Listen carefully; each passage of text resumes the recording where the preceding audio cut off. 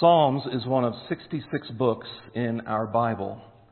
The Bible is the revelation of who God is. It's been said, worship is a rhythm of revelation and response. That means that we see God and we respond to God. We really cannot respond to something or someone we haven't seen or haven't experienced. And we cannot respond to the triune God clearly apart from His Word. So the Bible is the revelation of who God is. If you ever wonder what God looks like, right? He said, "No man has seen me at any time." But if you ever wonder who God really is, look to Jesus. Read the Gospels. John 1:14, "The Word became flesh and dwelt among us, and we have seen," that's the revelation, we have seen something, "His glory as the only Son from the Father, full of grace and truth." And Jesus said this in John 14:9, "Whoever has seen me," that's the revelation, "whoever has seen me has seen the Father."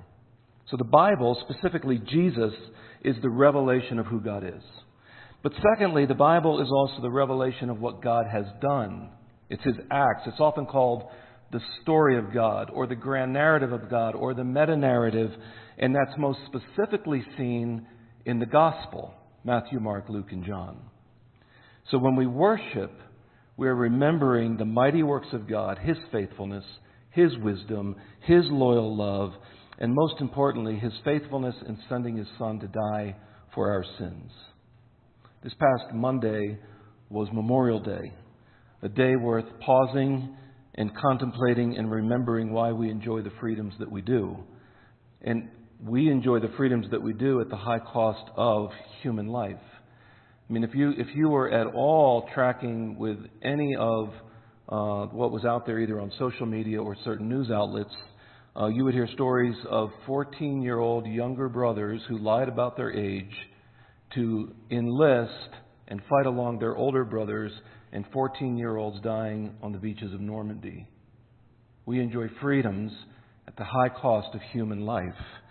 And that is illustrative, though not an exact parallel, of what Jesus did for us. John 15:13 says this, "Greater love has no one than this, that someone laid down his life for his friends."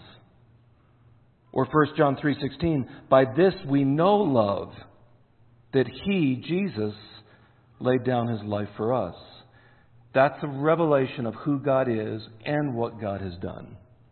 So when we open our Bible to the Psalms, actually composed of 5 different books consisting of 150 psalms or songs or praises, that's what the word actually means, you are opening up to God's inspired hymn book.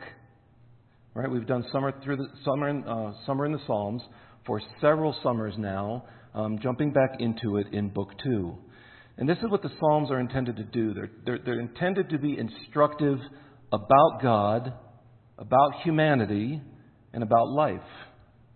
When we read the Psalms, we're meant to understand things about God from an affection standpoint, and about human nature, and about how this life is to be lived. Listen to a sample of 10 emotions that the Psalms allow us to feel. Psalm 4, verse 7. "You have put more joy in my heart than they have when their grain and wine abound." Or this in Psalm 18. "I love you, O Lord, my strength." That's relationship. Or Psalm 25. "I am lonely and afflicted." Have you ever felt that way? Or "My life is spent with sorrow," Psalm 31. Or today's psalm, "Why are you cast down, O my soul? And why are you in turmoil within me?" Or this one, this has been probably all of our experience at some point in our life. In Psalm 44, "Shame has covered my face." Or Psalm 51, "Wash me and I shall be whiter than snow. Let me hear joy and gladness. Let the bones that you have broken rejoice." Or Psalm 4:8, "In peace I will both lie down and sleep." Or Psalm 47, "Clap your hands, all people. Shout to God with loud songs of joy." Or Psalm 62, "For God alone, O my soul, wait in silence, for my hope is from Him." In the book Sing, Keith Getty says this: God designed our psyche for singing. When singing praise to God, so much more than just the vocal box is engaged, God has created our minds to judge pitch and lyric, to think through the concepts we sing, to engage the intellect, imagination, and memory, and to remember what is set to a tune. God has formed our hearts to be moved with depth of feeling and a whole range of emotion as the melody-carried truths of who God is and whose we are sink in. Anyone in the back, you're welcome to sit down. I already explained to the folks in here that we have a 4-part sermon this morning, and the intro is the longest part. So I don't want you to be standing back there waiting for a typical introduction. Why do human beings put words or express truth with music and poetry? Why do we make it singable? Because when we do that, it makes it memorable, right? I mean, some of you haven't heard some of the childhood scripture songs you were taught in years, but you know what would follow this. Jesus. You know that, right? You remembered it. Some of you from decades, and you haven't sang that. Or the B-I, right? You know that. That's the power of putting truth to music. Or one of my least favorites, Father. Oh, yeah. Like, what does that mean, even? Had many sons, and I am one of them. Woo! And we dance around, right? And it has, like, no theological context whatsoever, but we remember it, right? So the power is we can remember good or bad truth concepts. That's the power of music, and that's why we put words to music, because it aids memory. Going back, Psalm 1 and 2 are the inspired introduction to the Psalter. They're sort of the great gateway that you have to walk into to access the Old Testament hymn book. Psalm 1 sings of the choice between two ways, a choice each one of us has to make. And if you think by not making a choice, you don't have to go on either path, the fact is you've already chosen one of those paths. Psalm 2 sings of the cosmic confrontation that the choice in Psalm 1 reflects. Psalm 2 introduces us to God's Messiah King. It's really the words of Jesus in John 14:6, where he says, I am the way and the truth and the life. No one comes to the Father except through me. Psalm 2 says this: the nations rage against God. They're actually raging against the Lord and His anointed. And God laughs and He says this: I have placed my chosen King on the throne in Jerusalem, on my holy mountain. And that King is identified as God's Son in Psalm 2, verse 7 and 12. All the Psalms have an object. So before we sing our first song this morning, we need to understand the object of worship. And that object is God and God's Son, the Messiah King. Jesus affirmed this in Luke 24:27, where it says, beginning with Moses and all the prophets, He interpreted to them in all the Scriptures, that includes the Psalms, the things concerning Himself. So Jesus, in some way, is the object of worship in the Psalms.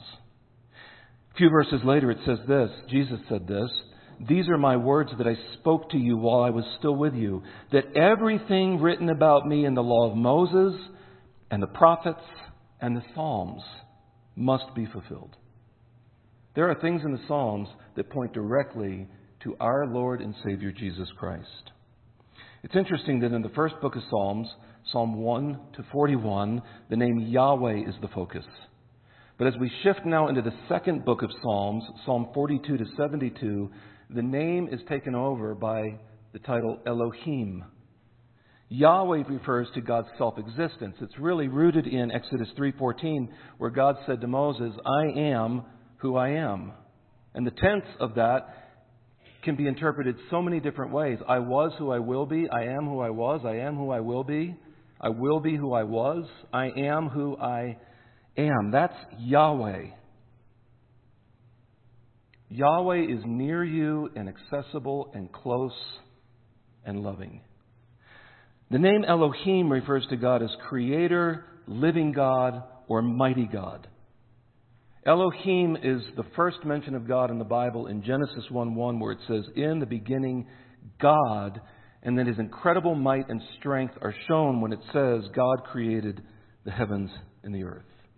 This first song we're about to sing will set the clarity of the object of our worship this morning, and it includes themes of Yahweh and Elohim and God's Messiah King. Please open your scriptures to Psalm 42. Psalm 42 is composed of two different laments or expressions of grief and sorrow. And he begins by speaking of thirst caused by exile. And the psalmist is comparing his thirst in a dry land to his spiritual thirst caused by displacement. So if this is David, and there's reasons to believe it is David, in exile, he is in a wilderness, a dry wilderness. He's experiencing thirst, and he's comparing that thirst to a young animal in the middle of drought. Look at verse 1 of Psalm 42. As a deer or a wilderness gazelle, as a deer pants for flowing streams. So picture the idea of an animal suffering in drought. We've seen this in Africa, and the animals that need the water the most stand back from the remaining water holes because there are crocodiles in there. And so these gazelles find a little bit of shade under a sparse acacia tree, and you can see them panting for water. That's the comparison to the psalmist here, whose soul is thirsty for God. Look at it. So pants my soul for you, O God. Verse 2. My soul thirsts for God, for the living God. That's Elohim. When shall I come and appear before God? My tears have been my food day and night, while they say to me all the day long, where is your God?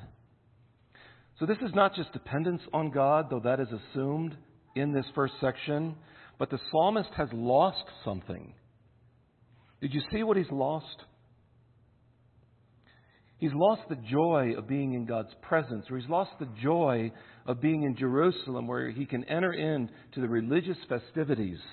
He's spiritually dry, and it's an interesting picture that the tears have become his food. He's probably crying so much that the tears are running into his mouth.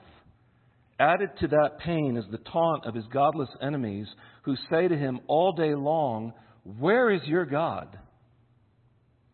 7 times the name Elohim, mighty God, living God, is used in this section. Because it is only the mighty God that is going to be able to deliver someone out of exile and bring them back to nearness to Him. You know, as we travel through life, we too can experience thirst caused by exile. Some dry seasons are longer than others.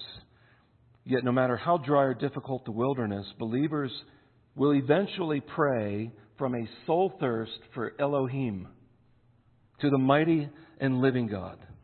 See, to be in exile simply means to be thrust from someone's home, either by choice or by pressure.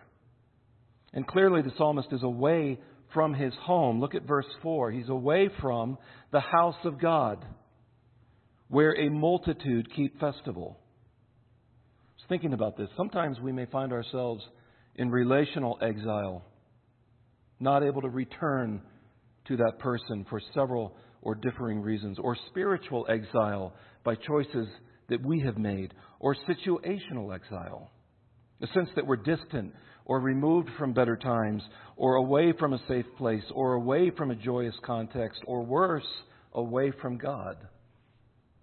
How does the psalmist respond? First, notice in verse 4, he remembers something. And that's going to be a motif throughout some of these psalms.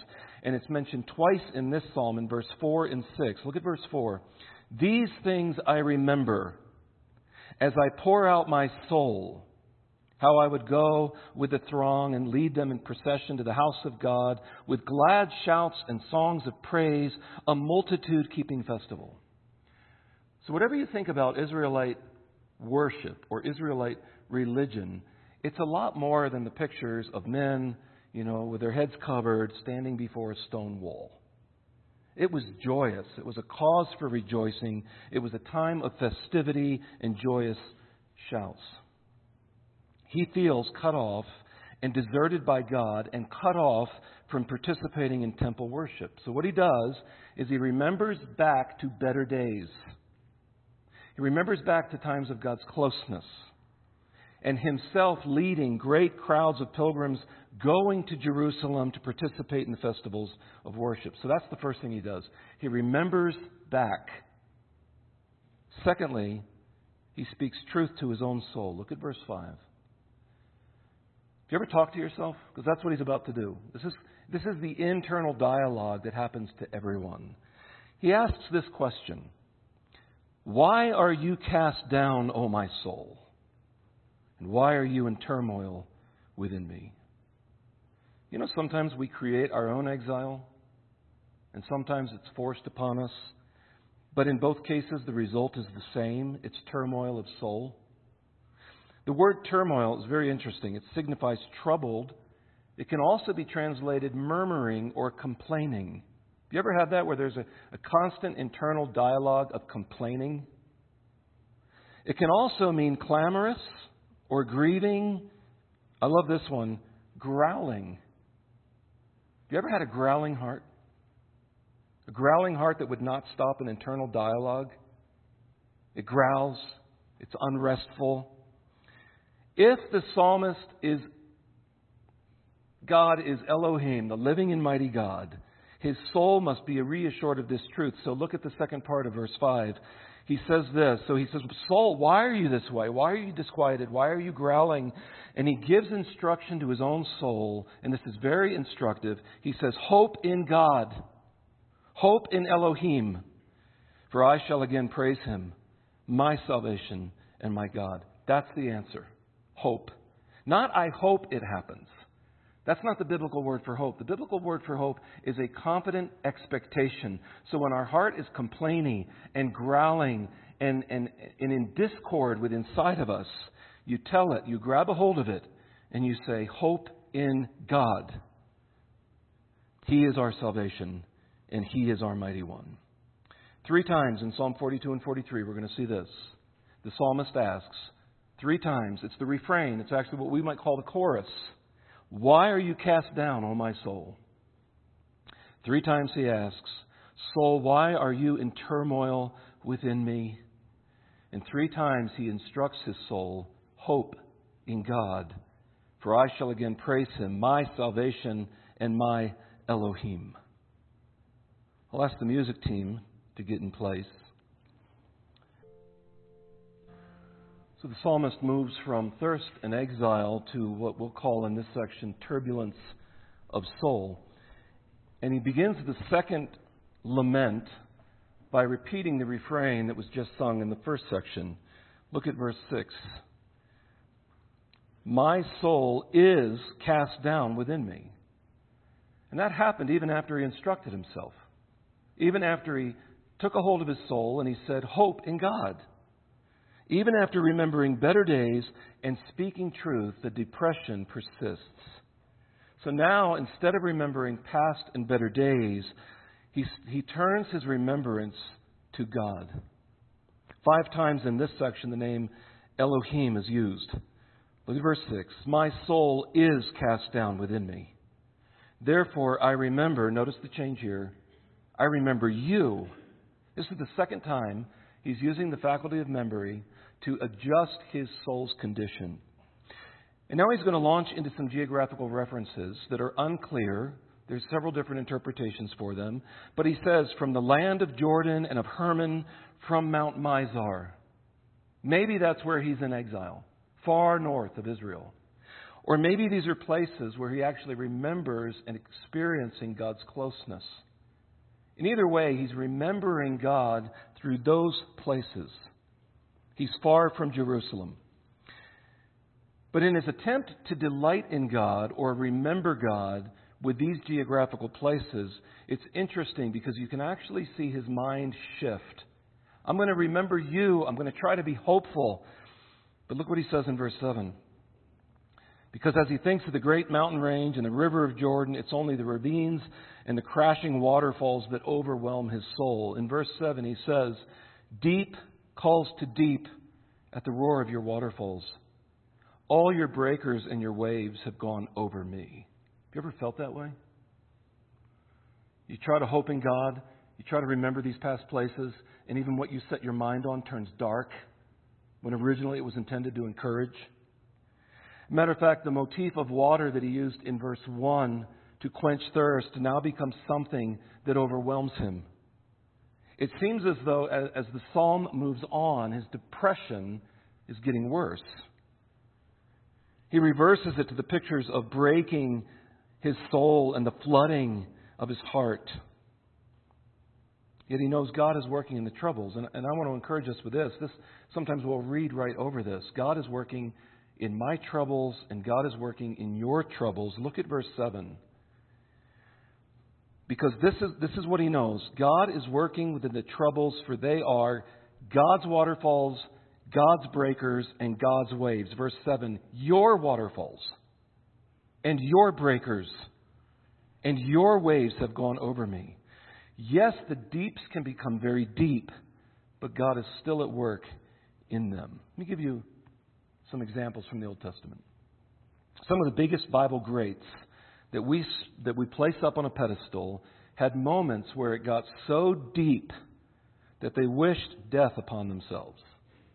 For example, after Moses risked his life to free the Israelites from Egypt, they all began grumbling and whining against him for something as silly as meat. Do you know complaining can have a very deep effect upon a leader's heart? It bothered Moses so badly that he said to God in Numbers 11:13-15, where can I get meat for all these people? He's asking God this. They keep wailing to me, give us meat to eat. Moses said, I cannot carry all these people by myself. The burden is too heavy for me. If this is how you intend to treat me, God, just go ahead and kill me. Do me a favor and spare me this misery. Moses' problem was frustration and exhaustion. In the book of Job, we see that after Job is stripped of his health, family, and wealth, he laments and curses the day of his birth. In Job 3:11-13, he also, talking to God, says this, why did I not die at birth? Why did I not come out from the womb and expire? Why did the knees receive me, or why the breasts that I should nurse? For then I would have laid down and been quiet. Job's problem was emotional and physical suffering. And Elijah, after embarking on a mission of God where he was extremely successful, finds himself so depressed that he utters these words in 1 Kings 19, verses 1-4. Now Ahab told Jezebel everything Elijah had done and how he had killed all the prophets with the sword. Okay, so you're seeing your fellow people be murdered, be slaughtered. So Jezebel sent a messenger to Elijah to say, quote, may the gods deal with me, be it ever so severely, if by this time tomorrow I do not make your life like that of one of them. Elijah, within 24 hours, I'm coming to hunt you down and kill you, and I have the best assassins on the planet. Elijah, what do you think of Elijah? Burly, strong, commander. Elijah was afraid and ran for his life. When he came to Beersheba in Judah, he left his servant there while he himself went a day's journey into the wilderness. Why? He came to a broom bush, sat down under it, and prayed that he might die. I have had enough, Lord, he said. Take my life. I am no better than my ancestors. What was Elijah's problem? Fear and weariness. Do you know exhausted people, do you know exhausted godly people can easily move into dangerous places and into depression and into requests of asking God to end their life? Even Jonah, really the first missionary from Israel, is sent to the Ninevites, and even after being swallowed by that great fish, you thought he would have had a heart turn. He has no heart turn, but he turns his direction. He goes and he preaches. In Hebrew, it's a 5-word sermon to a congregation that he hates, and he sees the largest revival in history happen underneath his preaching, and he hates it. He became so frustrated that the city of Nineveh repented and received God's grace that we read this in Jonah chapter 4. Jonah had gone out and sat down at a place east of the city. Why did he go out there? He was waiting for God to destroy his enemies. There he made himself a shelter, sat in its shade, and waited to see what would happen to the city. Then the Lord God provided a leafy plant and made it grow up over Jonah to give shade for his head to ease his discomfort. And Jonah was very happy about the plant.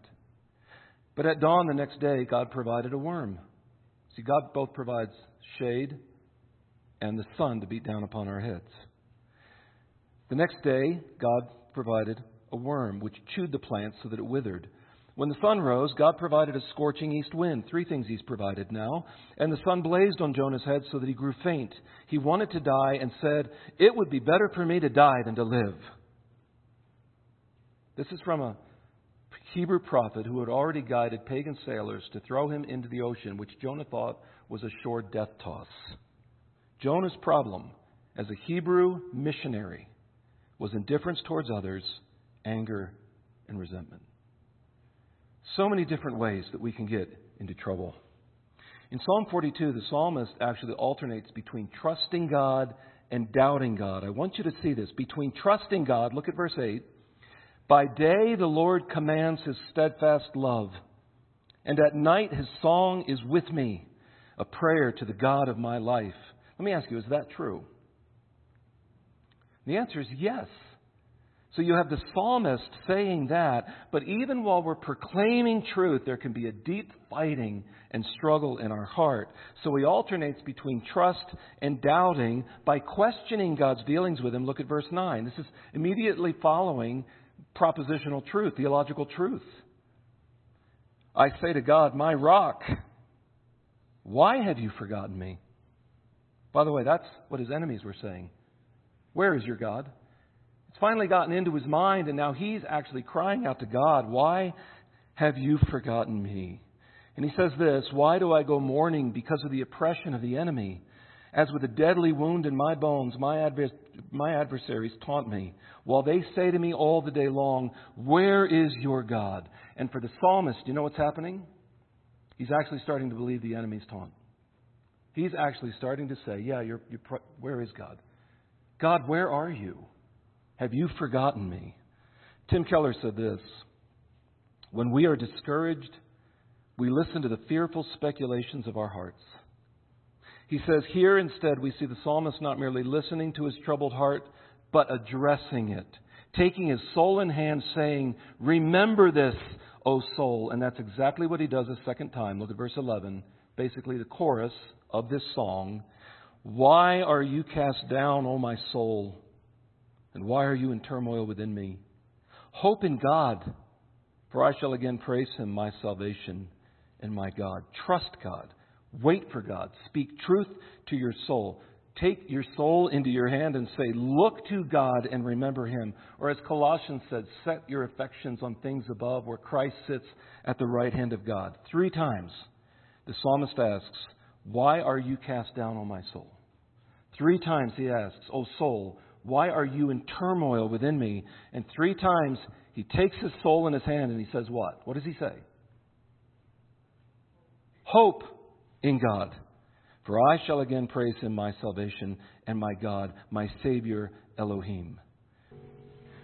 Okay, Psalm 43 for our final section this morning. Really, Psalm 42 and 43 go together. In tomorrow's Week at a Glance, I'll give you 4 reasons why the Psalms compose actually a single song together. So what you have in Psalm 43 is the laments of the 2 preceding sections of the psalm are now converted into a prayer. So basically, the inner chatter or the inner dialogue is transformed into an outer plea to Elohim. The psalmist had been dwelling on past days with an internal dialogue. For practical purposes, he's talking to himself. But that internal chatter still must be guided by truth. That internal dialogue has to, at some point, come out and express itself to God.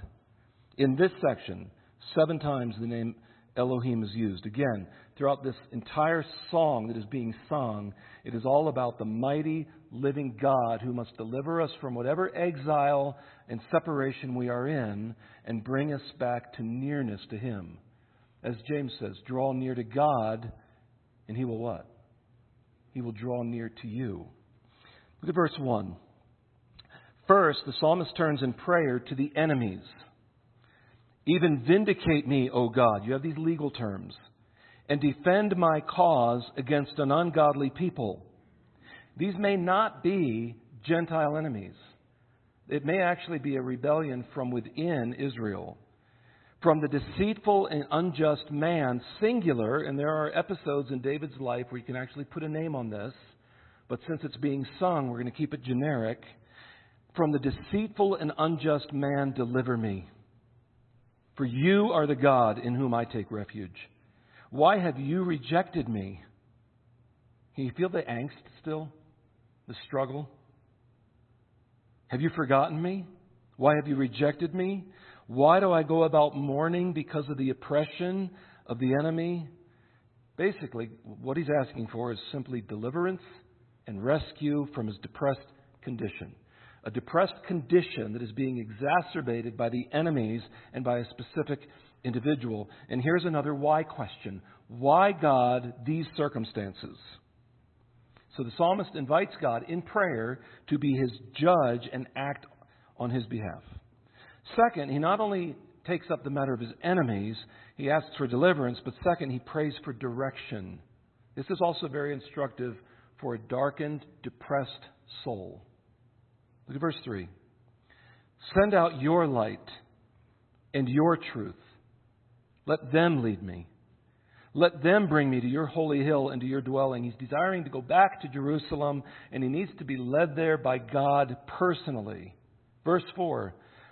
Then I will go to the altar of God, to God my exceeding joy, and I will praise you with a lyre. That's a stringed instrument, like a small U-shaped harp with strings fixed to a crossbar. And then I will praise you, O God. Note the personal title here, O God, my God.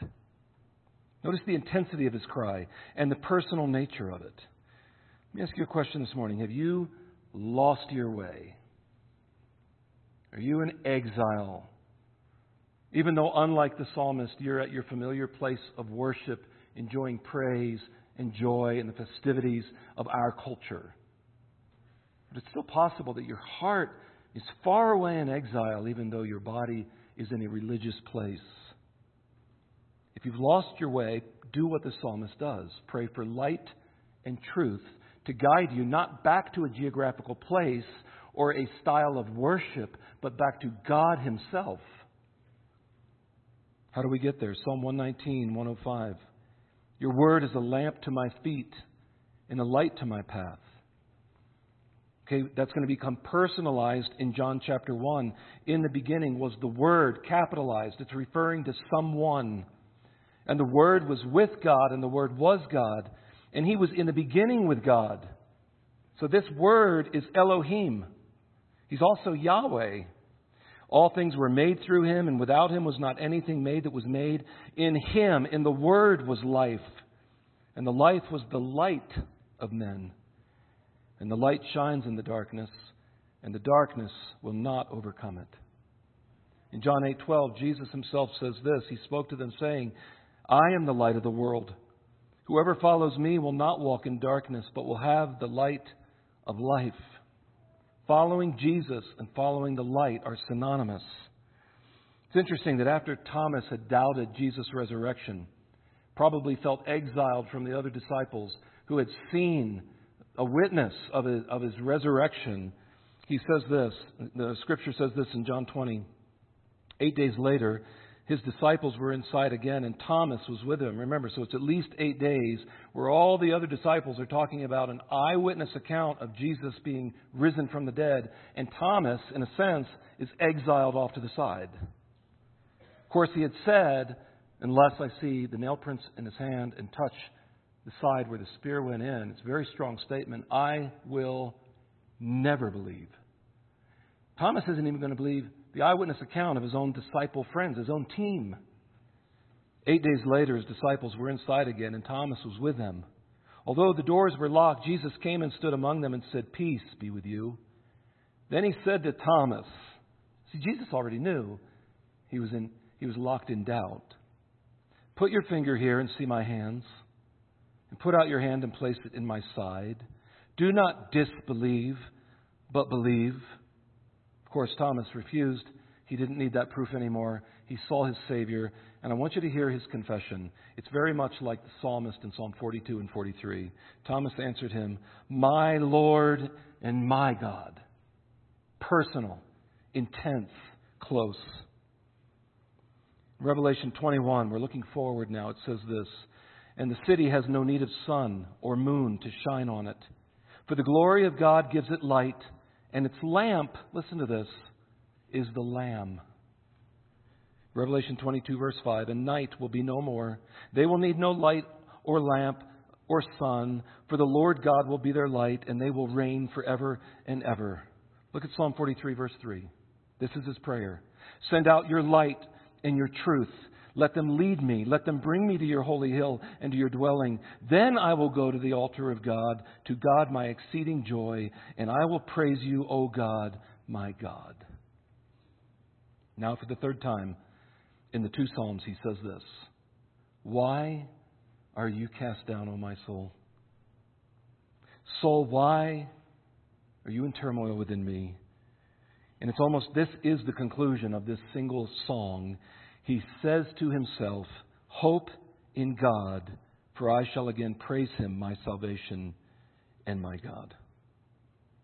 Why the disquiet in your heart this morning? There could be 100 answers to that question.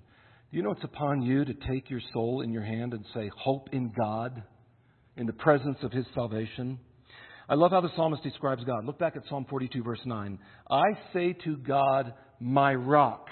It's almost as if he saw the rapids coming down and rushing through the chasm. He saw this high, dry, safe rock in the middle of the waters.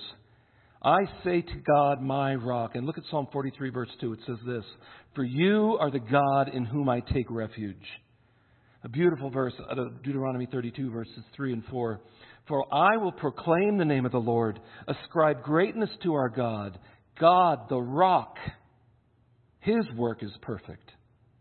Even in the midst of your troubles, he is the rock whose way is perfect, and all his ways are justice. So even the hurt or the criminal activity against you or any kind of abuse, this God, the rock, his way is perfect, and all his ways, remember this, are justice. A God of faithfulness and without iniquity, just and upright is he. Our last text this morning, at the end of Jesus' Sermon on the Mount, he combines the two paths of Psalm 1 together with some of the themes of Psalm 42 and 43, and Jesus says this, "Everyone then who hears these words of mine and does them will be like a wise man who built his house on the rock. And the rain fell, and the floods came, and the winds blew and beat on that house, but it did not fall, because it had been founded on the rock. But everyone who hears these words of mine and does not do them will be like a foolish man who built his house on the sand. And the rain fell, and the floods came, and the winds blew and beat against that house, and it fell, and great was the fall of it."